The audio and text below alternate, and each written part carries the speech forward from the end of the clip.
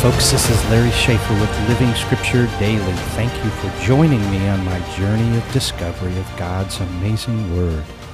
In Luke chapter 6, Jesus is spending concentrated time with his newly appointed 12 disciples.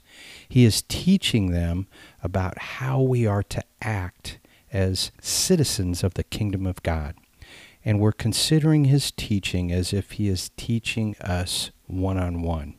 So we continue today with the topic of how do we treat sinners. Let me ask you, has it ever been said of you, you're quick to judge? Well, Jesus said, do not judge and you will not be judged. And do not condemn and you will not be condemned. Pardon and you will be pardoned. Give and it will be given to you. They will pour into your lap a good measure, pressed down, shaken together, and running over. For by your standard of measure, it will be measured to you in return. Well, folks, we use the phrase, judge not, lest you be judged, broadly and loosely. But in this context, it is not used towards fellow believers. It is used towards the unsaved. This is a person who has not yet received a new heart to love God, a new mind to know God, and a new will to obey God. You know, it's easy to view sinners with disgust and disdain, especially the ones that so clearly dress like sinners or act like sinners or talk like sinners. Their faces are angry, their attitudes are defiant, and often their actions are outrageous. Perhaps you can even picture such a person right now.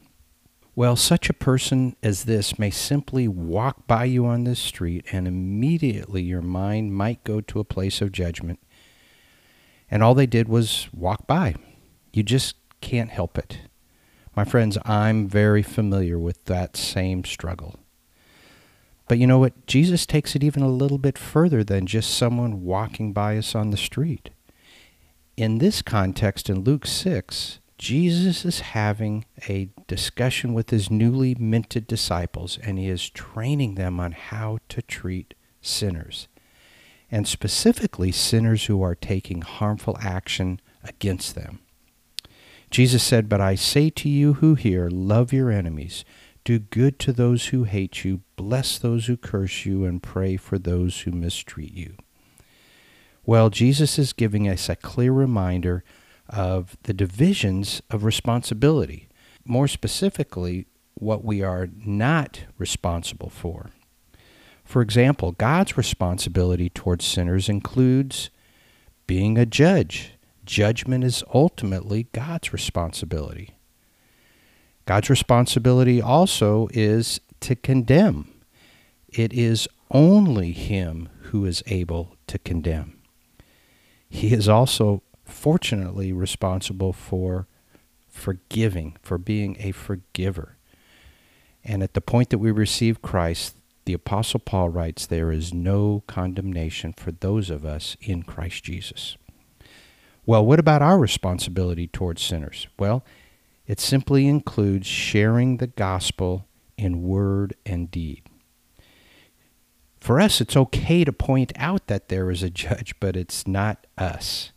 It's okay to point out that they are sinners, just like us. We all have a sin problem that ends very badly. God sent Jesus to save us by grace.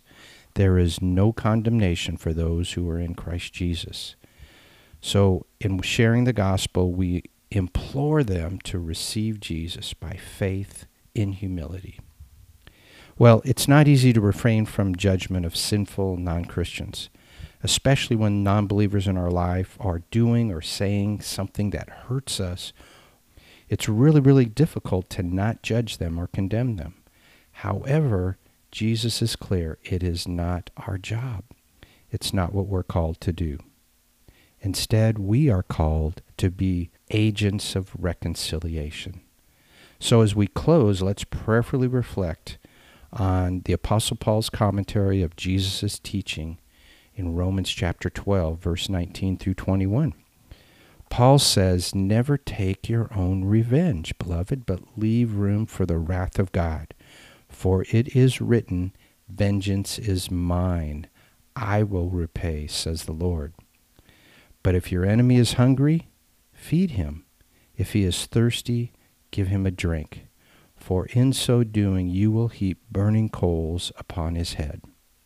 Hopefully the conviction upon them will draw them to Jesus.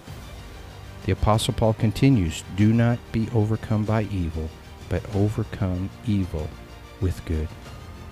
Father, you have called us to be agents of reconciliation, and not in the ministry of judgment, and certainly we are not in the ministry of condemnation. That is up to you. Cause us to guard our hearts and our minds against disgust and disdain for non-believers. Instead, give us a heart to love them and to share the hope of Christ and the free gift of eternal life through Jesus our Lord. Amen.